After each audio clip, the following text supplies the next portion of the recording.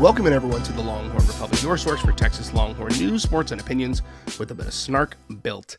And we are a member of the 1012 Podcast Network. You can find all the great coverage of the Big 12 over at 1012network.com. We'd also like to remind you, this podcast is brought to you by our friends over at Charlie Hustle Clothing Company. They are a vintage-inspired clothing company based out of Kansas City that specializes in collegiate and hometown apparel. They want you to be the best dressed fan all year long, so be sure to check out their wide selection of officially licensed collegiate apparel today and show off your school spirit all season long. With more than 30 schools to choose from, they've got you covered with all of your collegiate apparel needs, and you can get 15% off any non-sale item by using the code 101215 at checkout. That's TEN1215 at checkout. Shop today over at charliehustle.com. Charlie Hustle, vintage made fresh. My name is Gerald Goodrich. I'm my host this week, like I am every week. And I'm joined by a man who loves some long balls, Kyle Carpenter. Kyle, how are you? I live for the dingers. What can I say? It's diamond season.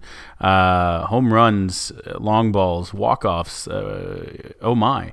No, this is... we're squarely in diamond season, Gerald. It's a great time of year. The Diamond Dillion is upon us. So we are recording this Tuesday afternoon before the midweek Texas baseball game, so we will not have that for you, but we will have Texas opening up the dish with a series win. The ladies continue to cut a swath through the nation. We'll down the 40 with all the basketball and other sport news coming up, and we'll obviously close the show out with some BOL, Godzillatron, and Bang the Drum. But we start with the Diamond Horn, specifically on one side of the street, and then we'll pop to the other. But Texas, number 16 baseball, gets a series win over San Diego to open the 50th season at the Dish. They won the Friday game. They lost in extras on Saturday and then had a big bat day on Sunday to clinch the series with a 9-4 win. Had a grand salami in that one, if memory serves correct. But Texas, again,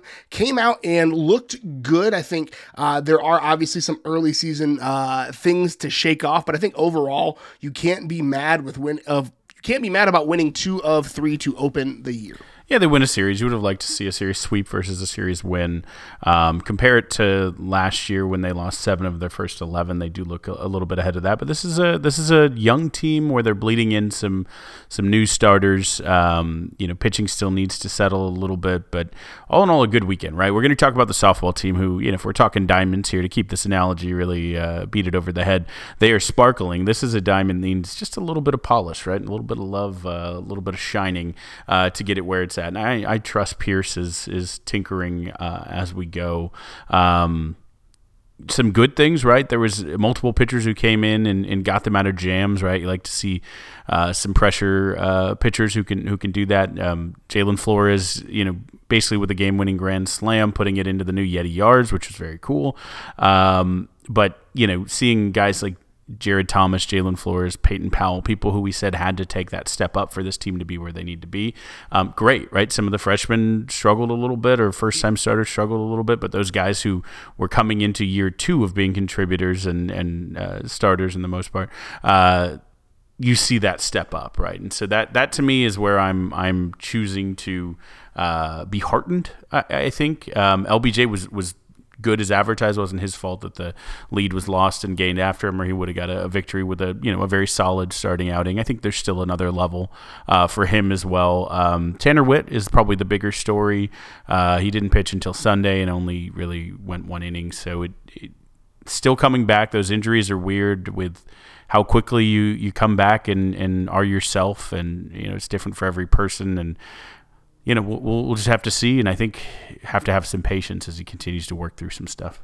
Yeah, I think patience is absolutely the right thing. And again, it wasn't a bad outing by any stretch. Maybe Saturday was a bad outing by the imagination, but really this was what you want to see from your opening series, right? You obviously want a sweep, but your pitchers got to get some of the early season jitters out. The bats were hot and pretty lively all weekend, which is something that I think we've seen in years past wasn't always the case. It took the Texas offense a while to get going. So the fact that they were able to have the bats hot like they were, especially on Sunday, but really throughout the weekend itself. I mean, they scored 20 runs in their first 3 games, so that's a really good outing for them. So again, Texas being able to do what they do. Peyton Powell had a great weekend. Jared Thomas had a great weekend. Jalen Flores had a game-winning grand slam, right? Like, there's a lot to be excited about, and I think overall, again, you want to get the sweep in this opener, but Texas acquitted itself well, and I think they've got an absolute,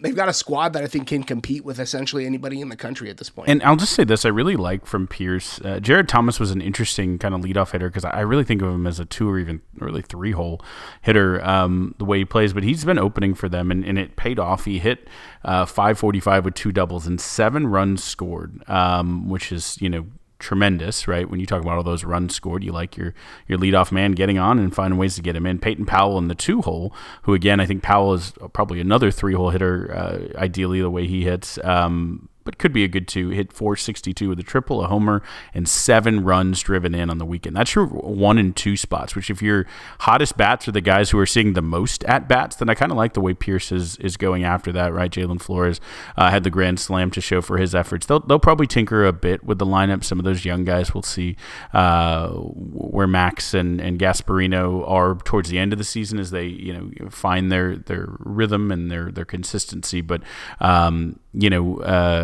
I like it. I like what he's doing there. And then the last note I have 2 notes. The last note related to the team I'll give is Jaden Duplantier is fast, real fast. I loved, they tweeted out the clip of him legging out a 2-out infield single that really kind of was the turning point in that Sunday game. And use the Super Troopers meme of that guy's a freak. He's the fastest kid alive, which is funny and kind of true. We've known him for many years as one of the Duplantier family members, and the one with the best social media handle. That's Gumbo Salad. But now we're finding out that you can't teach speed, and he's also a good base runner. I like what he did on the actual bases. It wasn't just speed to get there. He's going to be a threat all year. He's going to find ways to play in pretty much every game, whether he's pinch hitting, pinch running, starting, finding a position that works for him, DHing, whatever it is. He's going to find ways because you can't teach speed and good base running, which Texas lacked a little bit this weekend. So, I think that he's going to have a part to play both Duplantier as well this season. Hard to be mad about a guy who can find ways to manufacture offense on the base path, right? Especially in a league like the Big 12 where, every game is going to be a slugfest. And we say this about every sport, but the Big 12 is probably one of, if not the best baseball conferences, at least at the top end out there. But Texas, in front of 2,802 fans for the 3-game series, the largest attendance for the opening weekend in program history to get their 50th opener and a win on the weekend. Again, we're recording this Tuesday afternoon, a couple hours before they take on Houston Christian this evening, so they may have a bit of an update for that, but you'll get to see Lance Berkman if you're out there. And then Texas will have Cal Poly over the weekend. Softball, the number 2/3 team in the land, gets 2 massive wins before the rest of the weekend is canceled due to weather, with a 2-1 win over number 2 Tennessee and a 9-2 win over number 9 Stanford, moving up to number 2 in the polls this week for their efforts. Yeah, I mean, there was some talk of if they would have finished out their week playing as hot as they were and got a win over number 18 Kentucky, number 22 Northwestern, a good North Carolina team, and the way they were playing, there was no reason to think they wouldn't have, that they could finally, make OU nervous.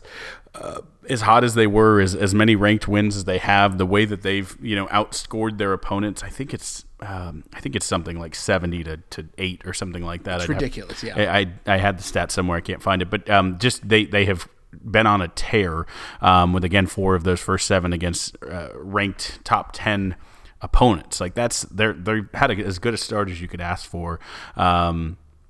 Tennessee, they probably should have been 3-0. There's some umpiring things there that were wonky, but they played through that, right? This is what we talked about. This was a team full of freshmen with, as much upside as you could possibly have. Now they're sophomores who and others, right? There's some more experienced players as well, and some freshmen. But with a little bit more experience, and that floor is raised, right? They can battle through and get a 2-1 victory when they had a two calls go against them, that one of them robbed them of a run and the other one gave the other team a run, right? When you're playing the number 2 team in the country, that they can battle through that and get the victory. Like, if they have mental toughness, as well as the bats have been maybe better than expected, and the pitching has been at least where it was expected, if not also better than where it was expected, right? Freshman coming in and just really inserting herself into a great rotation already. They're pretty strong, and this team is surprisingly deep. They're deep everywhere. They have multiple players who can give you hits, give you home runs, give you production. The defense looks solid. The pitching looks great, where they have different arms who they can use in different situations. Like, they built some depth into this team. And again, as that floor rises, we know that ceiling is sky high. But this, if it was not for OU being OU and the name that they have and the reputation, and well earned, honestly, deserved reputation, correct, for sure, that they have, Texas would be the number 1 team in the country right now. And I saw a couple cheeky voters talking about it just to provoke some thought, because when is OU not number 1 in softball?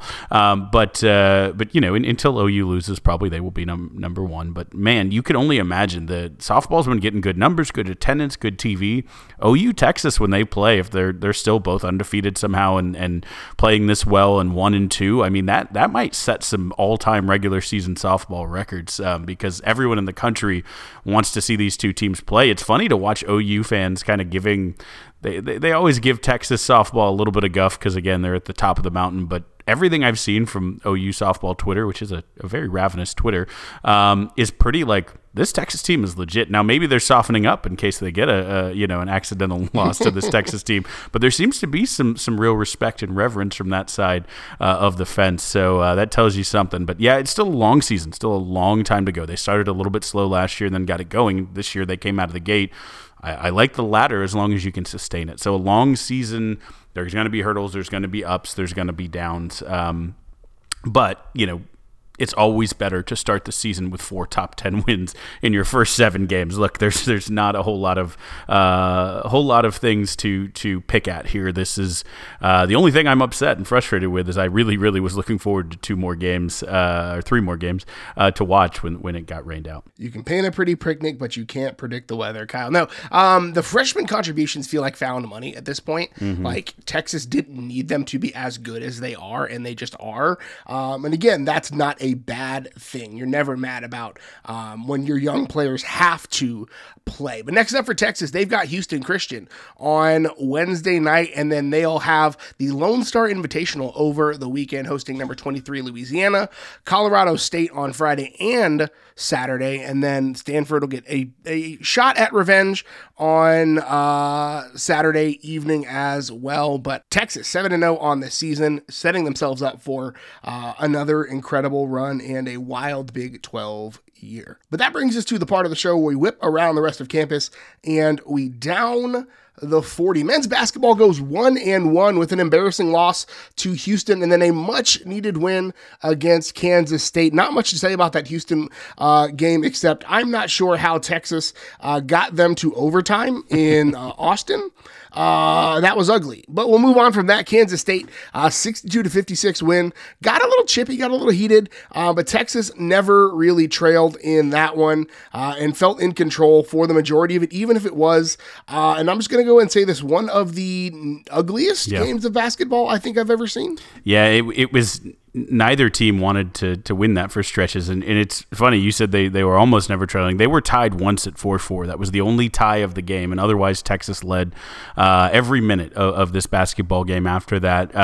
But at the end, it did get a little bit close because Texas missed some free throws, tried to make some. How did they get U of H to overtime? Well, they didn't make the winning plays at the end of the game that could have won it in regulation. But they had a couple turnovers late that is like, is this gonna? And luckily, they made some defensive stops, made some free throws eventually, and put it away. But there was a play in this where it was a scary play where our guy, we need a nickname for him, the like human pogo stick, Chandra Weaver, he was on a fast break, and it seemed very clear that the guy was going for a hard foul. Whether he was attempting a WWE move or not, it was pretty decisive and ugly and about as bad as it gets. And two things from that stuck out to me. One, Weaver bounced right back up. Kid is tough as nails. He's our most aggressive player who attacks the rim, both literally, when he jumps and hits his head on it, and also when he's driving at the hole. But he jumped right back up, which is good. It was exciting to see. But the thing that maybe gave me the most hope for the rest of the season was the bench. The other players on the team had to be physically restrained, and great job by the strength and conditioning coach and the rest of the coaching staff keeping it from turning into an all-out brawl, as we saw, I think, the Incarnate Word Texas A&M Commerce game spill into after the handshake line. If you haven't seen that, Google it. It's pretty awful. But, Texas didn't throw fists, but, man, you could see that fire where they stood up for their team, and that there's something to that, right? Something to that fight. You got my guy. We're not letting that go. Even later in the game, when Tyrese Hunter kind of, as it was about sealed out, kind of went to, say a little bit to the Kansas State bench. I like Dylan Dessou stepping up as the senior leader and grabbing him and saying, nope, back to our bench. Like, let's just win this game. The only thing they can do is try to get us, to do something stupid at this point where you just go win this game. Like, I appreciated at multiple points, both the fire and the restraint. Like, if you find that right balance of those things, that fire in your belly, that, chip on your shoulder, that playing for each other, but also be smart about it because they have a lot of experience on this team. Let's use that. Then I think, this is a team that if you look at the numbers is playing well right now, right? I didn't believe this. I had to double check it myself, but Bart Tovik's, he does a, 1 month efficiency number. Texas is number 15 in the country the past month. And remember, they've played like 7 ranked teams out of 8 games during that stretch, right? That's the fact that they're the number 15 in his metric right now for the last month, and the fact that they're climbing into the 20s in the metrics that matter, and Ken Palm, Torvik Net, they're playing some good basketball. That Houston game is an anomaly. Throw it out. Like, it was bad. It was ugly. It was terrible. You learn as much from that as you did from, Texas just pantsing West Virginia, right? Those two cancel each other out. And look at the other games, the other ranked games where Texas has either been able to put them away or fought to the very end. And you see the shapings of a tournament team starting to start up. I'm not getting too optimistic. I'm not thinking this is a Final Four or Elite Eight team, though I'd love to be surprised. But you see a little something shaping up there. Yeah, this is a team that I think has an opportunity to make a run. Like, if the season ended today, they'd be like a 9 seed, which is not terrible, but it's not, the best that they've obviously ever had. But I think there's an opportunity for Texas if they can play well. We've seen the highs. The highs are better than a lot of teams in the country, but part of that high is Max Abmas, who becomes the 12th player in NCAA history to cross 3,000 career points, one of just 3 players all time to have 3,000 points and 500 assists, which is just nuts. Up next for Texas on Saturday, they're going to Lawrence, Kansas, to take on the Kansas Jayhawks. So that'll be interesting to see. Texas has owned Kansas as of late, as far as especially in Kansas, but we'll see how that plays itself out this weekend. If it trend follows, again, Texas over the last 5 has lost, 1 lost, or 1 lost, 1 lost, 1. So, the up and down is what it is. But Texas has Kansas on Saturday. That should be fun. On to the ladies. Number 5 women's basketball beats Houston and Iowa State for Vic Schaefer's 400th career win, and they are 1 game back from first place in the Big 12 after we wrote off a lot of the high hopes for this season after the early season injuries, and lo and behold, Texas and Vic Schaefer has got it going, and they've got a very winnable schedule ahead of them to put themselves atop the conference. Yeah, it's only fair if we leave it like this. We didn't talk about U of H beating the men's side in Houston. We won't talk too much about UT equally shellacking U of H's women's team, but that was Vic's 400th win. But Vic also got his 100th win at Texas in the next game against Iowa State, both 20-plus point victories. Texas is just... They've got the formula right now, this Texas women's team, of how to strangle a defense. Though 66 and 60 are just unacceptable. We got to keep those numbers 59 or lower. But how to strangle a team, keep them around 60 points or lower, and then how to go, turn that into offense on the other end. They really have a good formula, a good thing that I feel pretty confident they can play their brand of basketball at home or on the road to see out this season. And I'll quickly run through the Iowa State game. They took a 10-point lead in the halftime, poured it on the fourth quarter to pull away, which is a lot of what we've seen here lately. And again, stop me if you've heard this before, Texas held Iowa State to one of their worst shooting nights, on the season when they held them to under 30% in the fourth quarter. They just put the clamps on when they need to. Then they went themselves and shot 65%, which those are good things to do. But playing good defense, being efficient on offense, it's very simple, but it's Vic basketball and it works. This one was the Shea and Maddie show, and Maddie 18 and 10 double-double with 10 assists was good enough. That plus her U of H performance to get her named not just the Big 12 player freshman of the week, but the Big 12 player of the week. And when looking back on it, she became the third freshman to sweep both of those awards. Former Longhorn Celeste Taylor did it in 2020. Brittany Griner did it in 2010.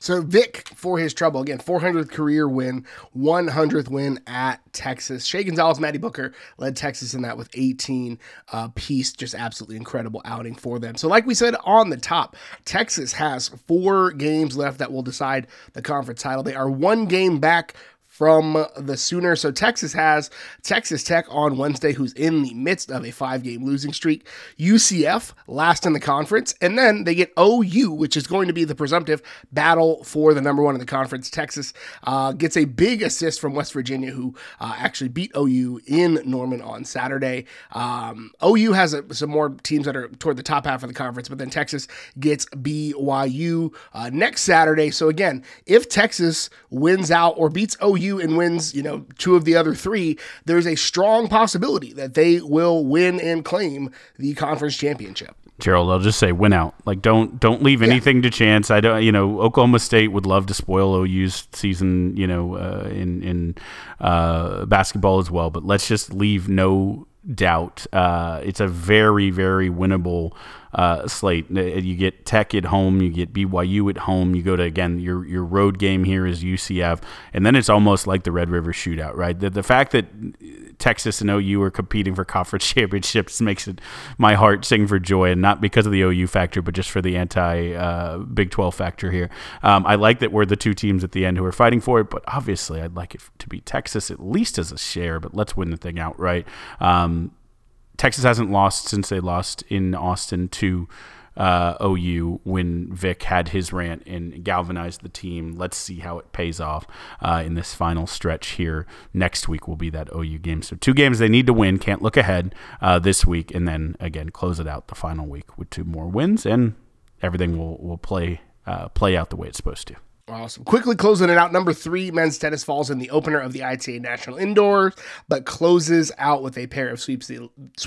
They lost to Arizona on Friday, thanks to an upset in the singles. It just didn't work out for them. Saturday, they beat number 13, Michigan 4-0, and then Sunday, they close it out with a 5-0 win over South Carolina, who's number 4 in the country. Next up for them, St. John's on Wednesday, February 28th. So they've got about a week from now, and that'll be their last non-conference matchup. They'll have TCU, then another non-conference matchup, and then they'll fully jump into conference. On the ladies' side, number 10, after their showing in the ITA Nationals a week ago, they knocked off number 12, Auburn, 4-1 in that one to set up a big weekend matchup against number 2, Stanford, which is going to be super fun. And their last match before starting conference against OU in a couple of weeks. Yeah, I would have loved both to win the ITA indoors, but again, both showed strong men and women in kind of similar scenarios, losing and then sweeping or statement wins on their way out. With the remaining matches, the women have already showed that momentum carries over with that win over number 12 Auburn. So big one at Stanford this week for the women. If they can do that, then basically losing to the national championship in Oklahoma, or the national champion in Oklahoma State, shows they're one of the probably 5 best teams in the country if they can get the Stanford team. But it'll be a really good test and a really good measuring stick, as Gerald said, as they head into the rest of the conference. And men, everything to play for this year still. Would like to see them just finish a little. They know they're the best and most talented team in the country. They just need to put it together. All right, Jared, let's take a look at the world through some burnt orange lenses. The first thing that came out right before we were recording this, I believe, was the new college football playoff rule. The 5+7, I think, is what they're calling it, was announced. The rule basically is similar to what we expected, but some of the seeding things are a little bit interesting. Did you read into this at all? Yeah, I like how Notre Dame gets screwed every year. That's probably my favorite part about it. Yeah, I mean, like some of the scenarios are interesting, right? Like this year, Arizona would have, I think, got a bye. It was the way it looks, right? So there's some interesting things about how it was. It was unanimously voted. I think what that means is they didn't want the Big 12 didn't want to admit some lack of relevance. What I think will happen is after a year, maybe 2 years of the new system, Big Ten and SEC will flex a little bit and say, we're just going to rank these in order with the 12 best teams, 1 through 12. That's going to make some people mad, or maybe, I don't know. I don't know what will happen, but there is an implication there. As Texas heads into the SEC right now, it still favors conference championships as we really move post-conference era, right? It's a Big Ten SEC world now. That's where 20 of the best teams in the country will live. There might be 1 or 2 outside of that, but it's really less likely. So this will change. This will be updated. It was an interesting announcement, though. Again, Texas heading to the SEC with a gauntlet where you presume Georgia, Alabama, Texas, and then whoever else, right? There's going to be a good one. Is Missouri going to continue to take the step up? Not worried about the Aggies. But in a couple of years, you could have Florida is back, or, there could be any Ole Miss next year for sure. There could be any number of these teams, and it's kind of, again, the age-old, like, why go to the SEC? Well, you get the SEC bias because you're playing good teams. Good teams get rewarded for playing good teams. Texas, it would be ridiculous if Texas moves to the SEC and doesn't get any credit for it, right?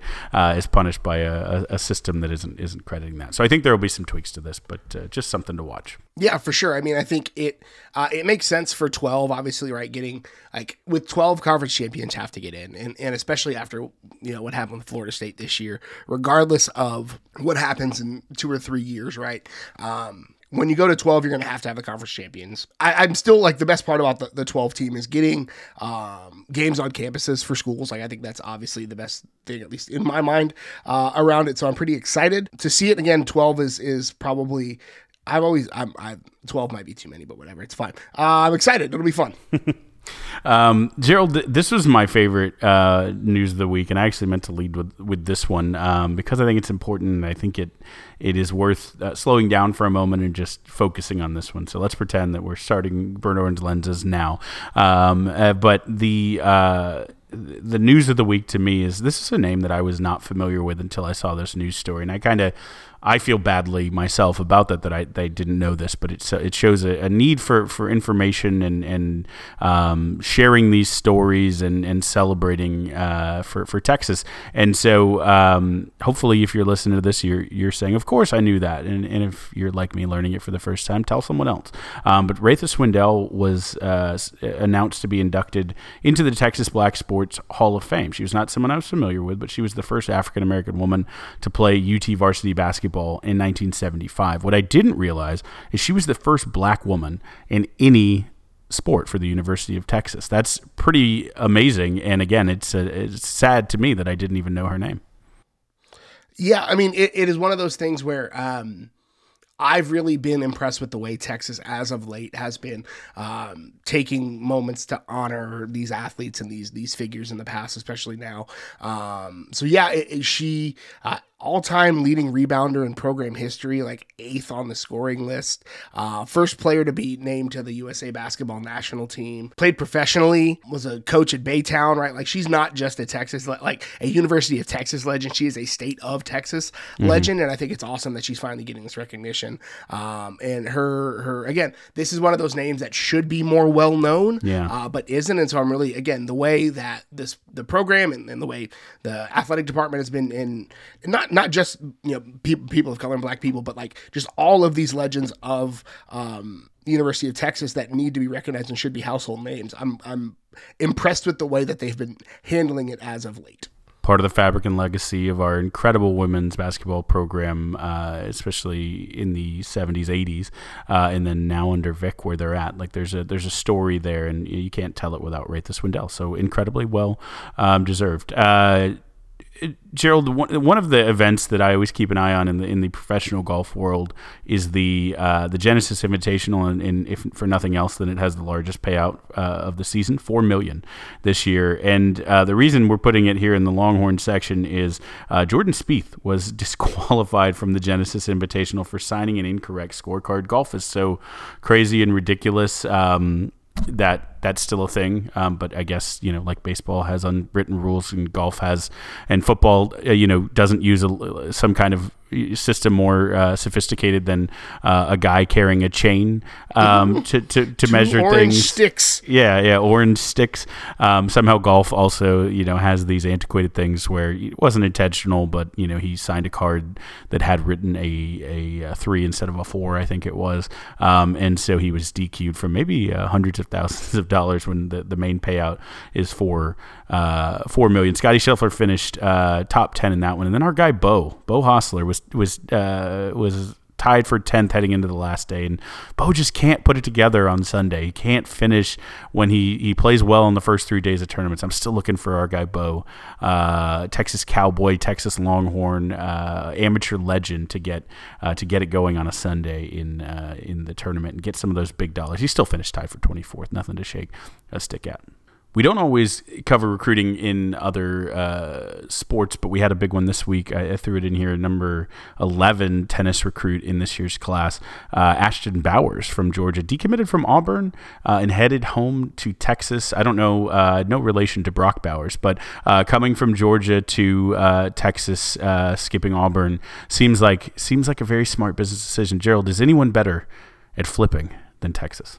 Not that I can think of. I always get weird with tennis scholarships and administration based upon why Texas has the current women's tennis coach that it does, but that's neither here nor there. But no, I think it's awesome.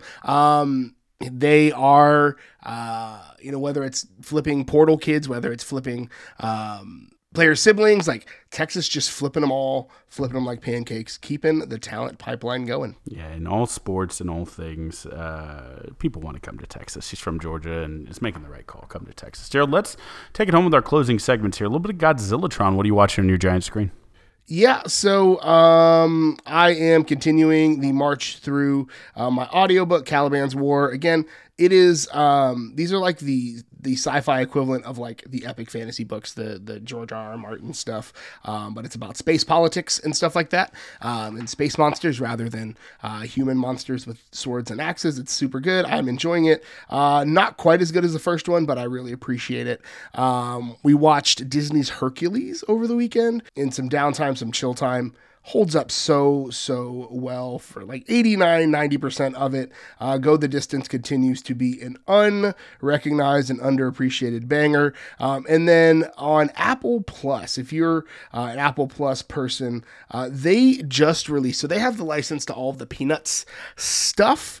And so they released a short film, it was like 45 minutes maybe, called Welcome Home, Franklin. If you don't know, Franklin is the black guy, the black kid from Peanuts. And most famously, Franklin, every year around Thanksgiving, the meme of Franklin being the only one having to sit on that side of the table comes out, and it's funny and everybody makes jokes. But it's a thing within the Peanuts universe. And so they put out this Welcome Home, Franklin film about him and his time and his journey and why he moved to the town and all of that. And I have to say, it was really freaking good. My kids really loved it. I really loved it. My wife really loved it.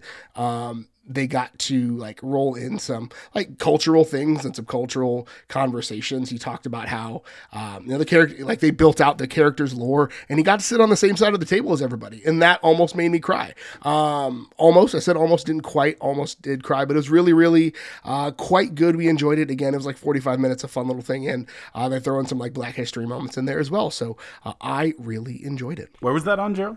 Apple TV Plus. Okay. All right. I'll have to check that out. So I watched Gerald the end of Fargo season 4, which I talked about already, but kind of at the it was the worst season, I would say, probably of the series. I think it goes 2, 1, 3, 4 for me. I will take a little break here before I give season 5, which recently just wrapped up in real time, a shot, just to let it breathe for a minute. It wasn't bad. It was not a bad season. It was just a overpacked season with too many things, and it sagged in the middle heavily. The best part of it, I won't spoil it, but was a callback to season 2 at the very, very end, post opening or closing credits rather.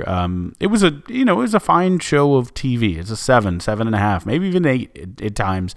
They had a cool like Wizard of Oz homage episode when they were in Kansas. There's some really cool filmmaking and some cool storytelling stuff that was done. It just felt, I don't know, there were some highs that were higher certainly in this show. So if you took my recommendation and started Fargo 4 and you get to the middle and it's sagging, just see it out.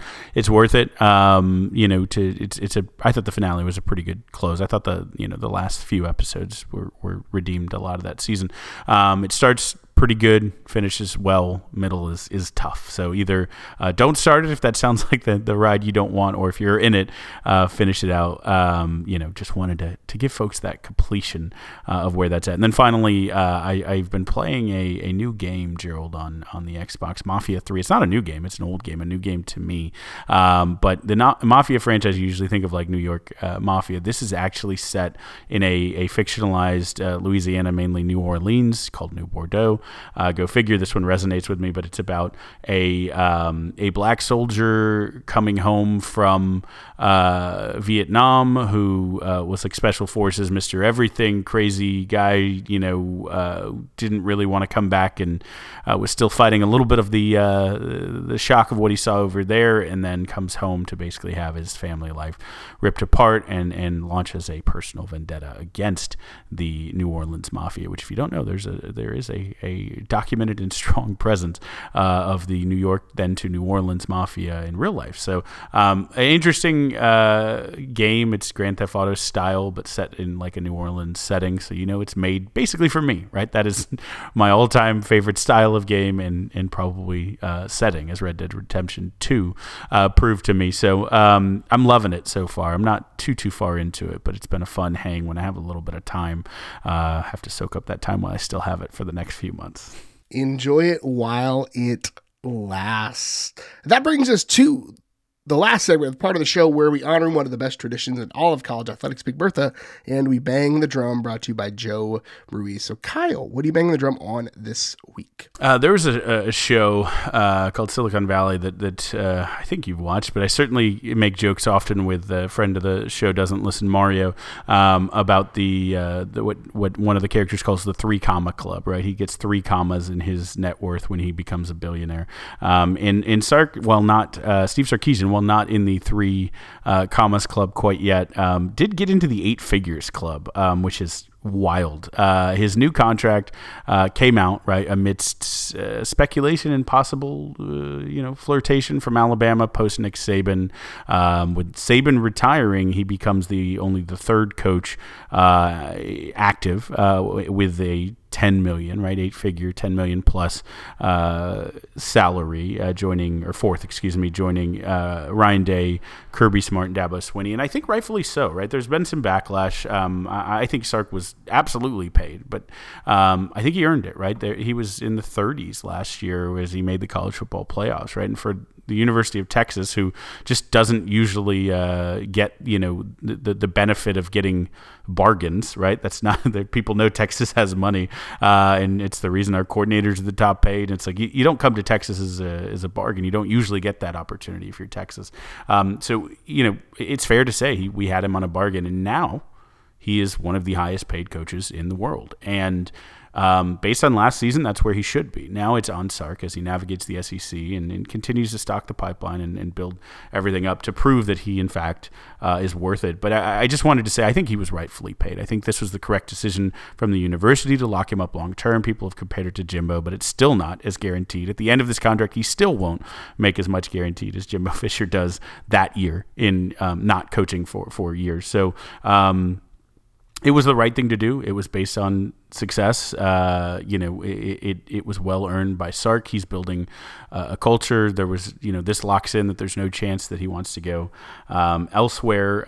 The details of it were kind of interesting as well, right? I appreciated the flex of negotiating personal, non-school related hours of the private jet. That's just good agenting there. He's well paid. He gets a lot of things thrown in, cars, which I'm sure are nice ones, and jets and bonuses, and so he's going to be well paid and well motivated, I think, to continue to push Texas to this echelon where they belong to be, right? We've wanted so long for Texas to be back, and I'm not saying everything is perfect because we didn't win a national championship. There's still work to do, but we basically got to be in that conversation at the end of the four-team playoff era. We finally got back where we rightfully belong. Not to be missed in that as well, Jeff Banks, Kyle Flood, and Pete Kwiatkowski also received extensions because I do think continuity is a big part of the culture that Sark is building. People are going to want to come, and he said it.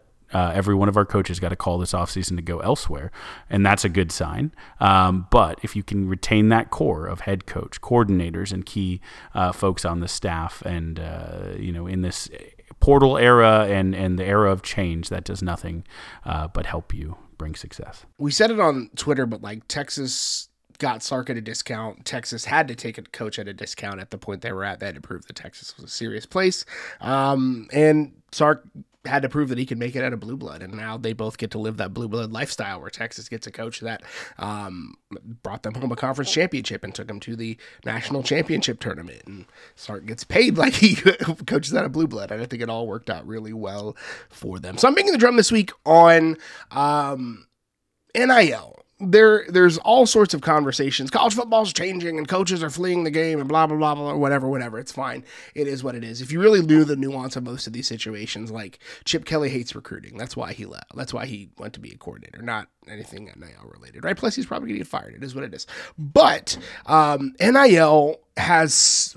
So many of the opinions on NIL are built on the outliers and not necessarily the things that matter. This week we saw Texas players use their name, image, and likeness to go and raise money and awareness about multiple charities in the Austin area. And that's really the kind of stuff that NIL is all about. Yes, the players are getting some kickback for that, and they probably should, especially at the University of Texas, one of the richest and most lucrative athletic departments in the country. But their ability to go out and raise funds for charities in the local area that they believe in, or even if they don't believe in, but other people do and can pay them to be there, is what NIL is all about. And so I'm so excited to see this, that these guys get a little bit of chunk of change in their pocket. These nonprofits in the Austin area get to use these notable faces, some of the most notable faces in town, and both of them get to see value for what they bring. And so there's so many naysayers and doom criers about state of college football. And I've said that there are some things I don't love about the current state of college football. But when NIL is done right, it's stuff like this, and I really love to see it. Good NIL is good. I still think we missed more chances to name more things after Bijan. The mustard was great, but should have been more. Watching him hang out with LeBron at All-Star Weekend was made my heart warm. We have some guys who are looking to go to that next level, and we'll get other cool endorsement deals. But NIL for college athletes is, in this purest sense, it's just wholesome. It's great. And that's all we've got for you this week. Kyle, where can the good folks find you on the internet?